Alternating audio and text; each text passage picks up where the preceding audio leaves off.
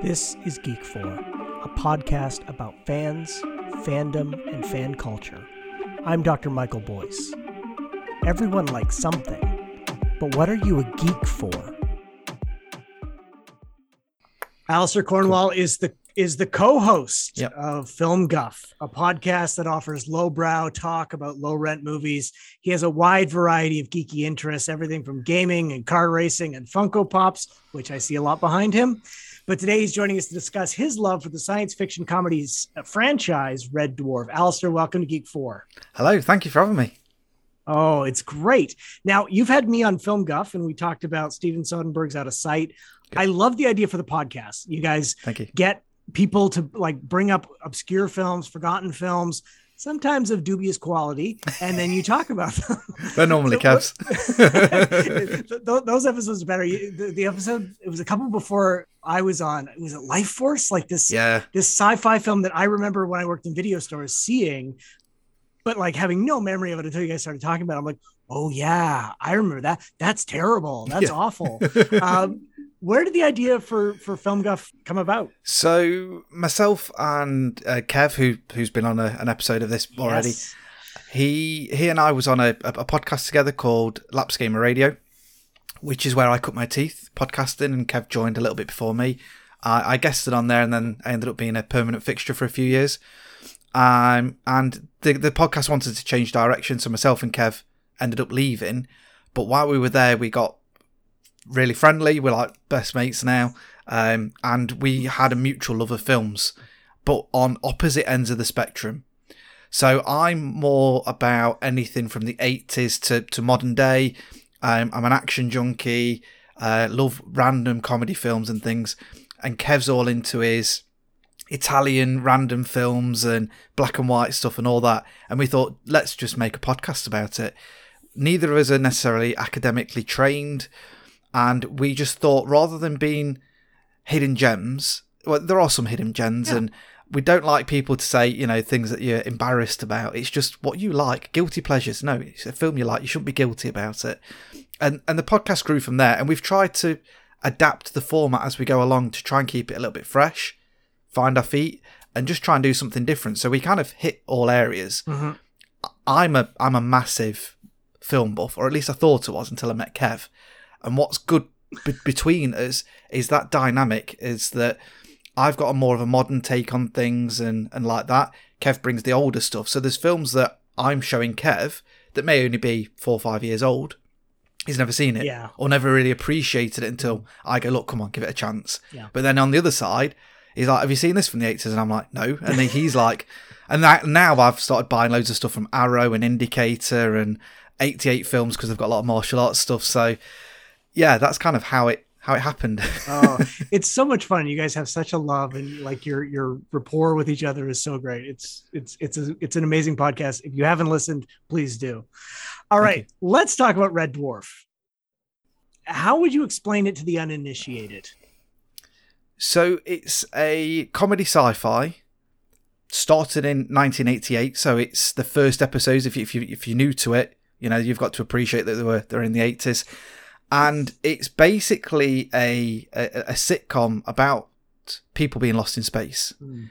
So the premise is that you've got Dave Lister, who in theory is the last man alive, but they're not on Earth, just is potentially the last man alive.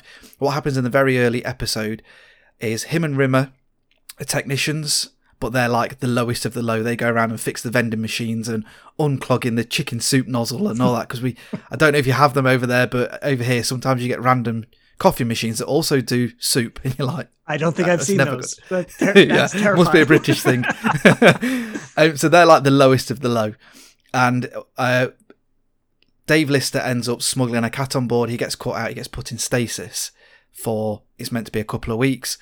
And while he's in stasis, Rimmer fails to fix a drive plate, which caused a radiation leak. So when it's safe for Lister to come out, it's 3 million years later or thereabouts. The ship's computer's gone a bit nuts because he's been on his own for such a long time. His cat has mutated into, near as damn it, a human. And they've brought Arnold Rimmer back as a hologram. So that's to keep him sane. And then it's basically those 4 guys. Later on, you get Crichton as well, who turns up, who's like a robot. And it's just those guys moseying around space and doing weird things and just being human and weird. It's a show that I remember when I got into British comedy, like the early 90s. I remember like there was a selection of VHS tapes that were available of stuff like Blackadder and Fawlty Towers, obviously. And I remember Red Dwarf. And it wasn't until I started doing research because you were coming on that I realized like the show actually continued or like started again or like, so it's still going on. Yeah. So it's literally all of the same cast. In the very first episode, there's a few extras to bulk out the crew until they all die. And then you only get the odd extra character here and there, but it's been the same people. The only person that's changed is Holly, who did the first 2 seasons, and it was Norman Lovett. And then it went on to be a lady later on. And then he came back in season 8. So that's the only character it's kind of changed that's a regular. But the main 4 people have been there since the start, and it's had a little bit of time where there's been a bit of a break. And I know that's because of the 2 guys that created the show had a bit of difference, and one kind of went away for a little bit and then they came back. And there's a channel here in the UK called Dave, who then ended up buying the rights to it off BBC, and they've carried it on, and we're out now on season 12 or 13, I think it is. And it's the longest running sitcom. So it's 34 years old this year. Wow. And that had the same cast as well, because I know stuff like Star Trek is kind of and Doctor Who, but they've had different interpretations and different doctors or different crew and different parts of Star Trek, whereas this is the longest running comedy sci-fi show in history. So when did you get involved and what drew you to this show? I don't know what drew me to it. I think it was just because it was so funny. But so in 1988, I was 3, okay. So I wasn't old enough to watch it. I have an older brother who's 7 years older than me, and I think we were just watching it at some point. I think it was around season 6 when I really started to get into it, which was I think like 96, something like that. So I was about 10, and the good thing is, although it's on later at night, so it'd be your 8 o'clock kind of time slot, it wasn't actually too bad for children or for any audience really. They don't swear. The worst word they use is smeg, which has multiple meanings, but they just replace anything with the word smeg. And there might be a few adult themes, but it's a little bit like Toy Story and those kind of other films where I won't say this was produced for kids, it's the other way around, but there's adult undertones to it, but if you don't understand them, it doesn't matter because the cat will be doing something weird, or Crichton's hand he puts an eyeball on it at some point to go and help someone out, and so it was just the weirdness of it that got me, and it was just funny, and it got to the point where when I was at school, so I was I don't know what it'd be classed as in America and other places around the world, so it would be senior school here, which is I guess high school. Yeah, so you guys, when I was about 11. Right, yeah. That we were printing out. I got a group of friends that all loved it as well. So we were all watching it on TV and different things because it's kind of a prime slot in the UK. And we ended up I don't know why we did this, but we did. We used to print out the scripts and all have a character each, and we used to sit and read it in the library. Oh, that's brilliant! And act it out. I have no idea why we did it. But we did. I had a Lever Arch file full of different scripts, and we used to go, what episode are we doing today? So every day, I have no idea why we did it. You and your mates would perform episodes of the show. Yeah, that's great. Yeah, just reading it out like a table. It'd be like a table read. I have no idea why we used to do it, and doing the accents and and whatnot. That's great. And it's like at that point, scripts were available. You could get them. I had a drama teacher who used to do that with us. I think we would do episodes of Fawlty Tower, and we'd have to do like, and I mean that's like. You need to know what you're doing. Like none of us could really do that well, but just having fun and sitting around reading a script of a show that you love, I can see that being a lot of fun. Yeah. No, it was. And then I think it was 98. I think I've got it in my notes as. Yeah, so in 98, they did Red Dwarf Night. So me and the group of friends, I think they ended up being about 6 or 7 of us, all went round to one of my mates' house, stayed over. The parents allowed to stay over, and they had what was called Red Dwarf Night on BBC. And it was literally Patrick Stewart introduced it, because there's a lot of celebrities do guest appearances and just endorse the show, because it takes everything from all sci-fi genres and just has a laugh at it. So there was the Patrick Stewart did the intro, and then there was Can't Smeg Won't Smeg, which is a cooking show here in the UK called Can't Cook Won't Cook, and it had the host was Ainsley Harriott, who's a chef over here, and he had the guys come on but in character. Oh, brilliant! Doing that. Oh. Then they had some of the Smeg Ups, which is like the bloopers. Then they had a version of University Challenge, but it was Universe Challenge, which pitted the panel of the cast against some proper nerds. And then there was just the Red Dwarf A to Z, and then what is voted the most popular episode, which is Gunmen of the Apocalypse afterwards.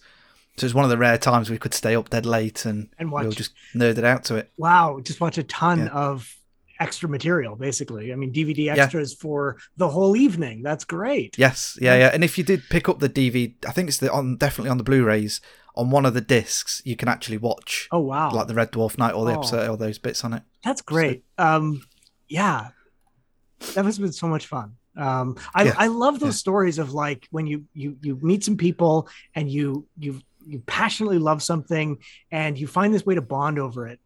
There's just something so powerful about that.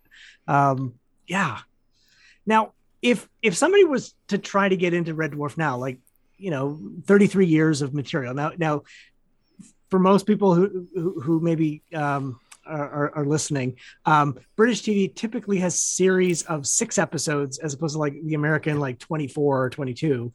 So it's not completely overwhelming, but where would you recommend people start? Like go right back to the beginning, or is that stuff a little bit too creaky in terms of its sets and props? It's very grey and bland, but the thing is with the props and things like that and the studios is Red Dwarf started as Doctor Who finished.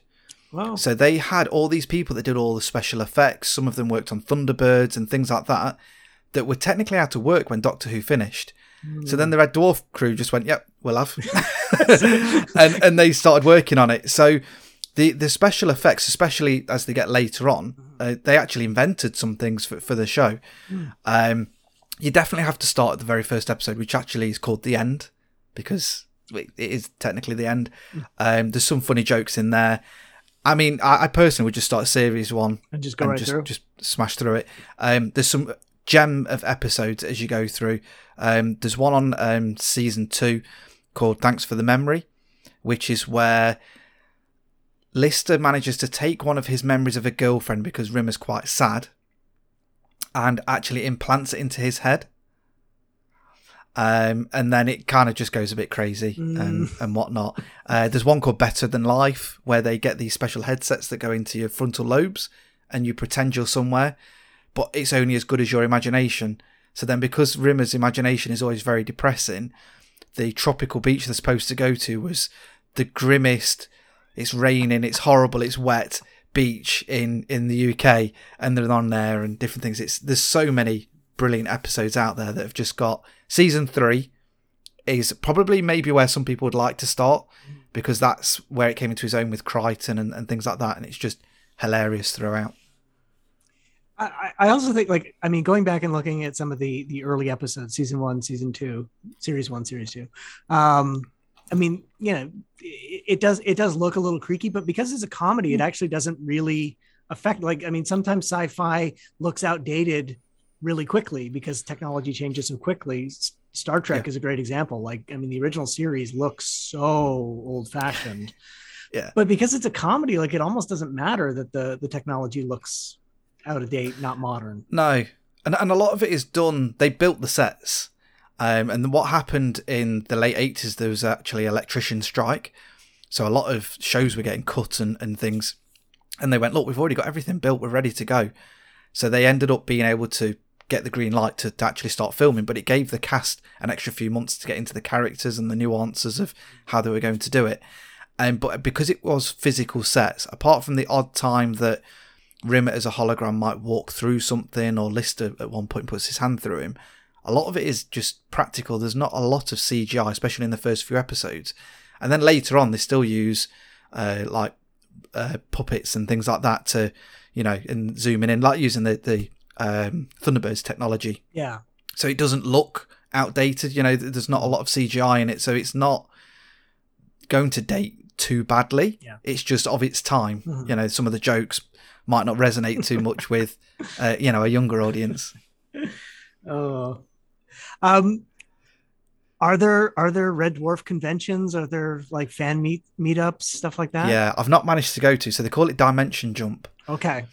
Which is named after an episode where Rimmer has got his alternate or alter ego, but it's from a different dimension, called Ace Rimmer, and is really suave and a bit of a James Bond of the space world. So they have those conventions, and they've been going on for years. I've not managed to get to one, unfortunately, but I really, really want to go to one. I have met Dave Llewellyn and Danny John Jules, so that's Crichton and Cat, respectively. Mm-hmm. It cost me £60 to have my photo with them, but wow, I did it. But there's also a lot of other like books and things as well that came out. So there are 3 novels that loosely follow the show, came out after the show, but they were kind of loosely based around the characters. I've got a program guide. I know it won't work very well for the people that are listening. I can take but a screen cap. I've got a really old book, which is, I think it's the first 5 or 6 series in there, or seasons in there, and it tells you all different facts about it and things like that. So, like for example, in the Backwards episode, they actually filmed it backwards, and there's a bit in there where you can actually, and I have done it, you can get the audio and play it forwards. And he's like, I can't believe that anybody that's listening to this, they're absolutely sad, because why would you go through all the effort to, but in reverse, obviously it sounds really weird. Yeah. But there's a bit where Lister's walking into a lake, and what happened was, because he had these big biker boots on, his feet filled with water, but then the silt from the bottom of the lake as well, and he nearly ended up drowning. Oh. They dragged him out and sorted him out, put some tape around his boots, and he did it again. It's things like that. And then there's the Space Corps survival manual, and because you've got your Space Corps directors, which came in about season 4, I think it was, which was so the Space Corps that kind of run space. And then they had these, I can never remember the numbers, but some of the weird things. And what happened was Rimmer always used to try and quote it. He'd quote it slightly wrong, and then it'd end up saying, well, why does it matter if you want to ban people from sniffing the gym seats and things like that? It's just funny little things like that. But there's all sorts of extra material and things out there as well. Oh, that's great. Thank you. I'd totally forgotten about Red Dwarf until you brought it up. Like, again, it was, I'm sure I watched it in that period where I was like, I was absorbing as much British comedy as I could. And yeah, like definitely the pull for like a Doctor Who fan. You could definitely see some influences there. They definitely go in the comedy direction. But it's a lot of fun. So thank you for reminding me. No, it's fine. It spans 5 decades, believe it or not. Yeah. Throughout it. And it's just, I love it. Like, there's very often I'll be recording with Kevin, he would say something, and not only will I get the quote, but I'll be able to tell him the season and the actual episode number that it was off. I've watched it so many times. That's a special gift. That's a special gift. All right. Are you up for some fast four, some quick back and forth? Yeah, let's do it. All right. If you were blasted into space and could take one Red Dwarf character with you, who would it be? Crichton. Just because he can clean for me and different things and help me out. I would also like a space maid. Yeah. Is there something that you're a huge fan of that might surprise people? Oh God. So you can see all the pop dolls behind me. I'm a massive Batman fan. I've recently started doing Japanese jiu-jitsu. So I've started learning to use nunchucks and things like that. I'm a massive motorsport fan as well. So take your pick. All right. Batman, jiu-jitsu, or motorsports. Okay. Yeah. What is the worst film that you've covered on Film Guff that got a 4K release after being featured on your podcast? Because you guys have this uncanny ability to mention a film and then a company will announce there's a 4K release coming out of it? The worst one. I think one of the worst, and this is bad from a publisher's point of view. It's not the worst film.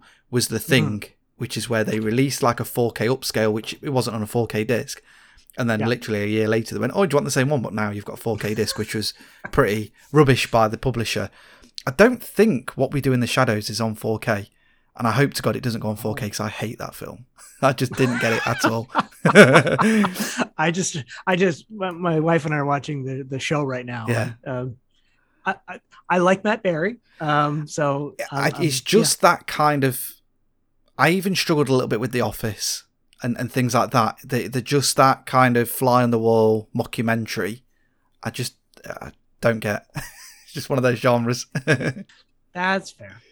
What is one Funko Pop you wish you had? Ooh. So one I've been struggling to get hold of is it's called a movie scene. And you can get one with Batman. I think it's from Dark Knight or Batman Begins, but there's one with Batman and Gordon with the light, and it actually lights up as well with the bat signal. Ooh. Yeah. I like that. And it was only, I don't know, say £30. So it's a little bit more than a standard doll, but now it's going for hundreds. Yeah. Yeah. The special editions. Yeah. All right.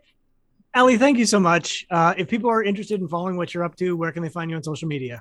So you can follow me at corn_wolf on Twitter. And you can find FilmGuff anywhere, or filmguff.com, which would be a good place to go to. And then I've also got a couple of other podcasts. I'm on one called Codec Moments, which is all about video games. And a couple of us, we don't release that often, but we kind of look at it as more of a high level, what we do, and a couple of guys are dads, so how they manage to get gaming into their life.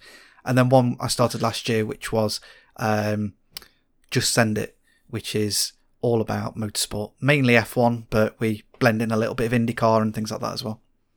All right. Thank you very much.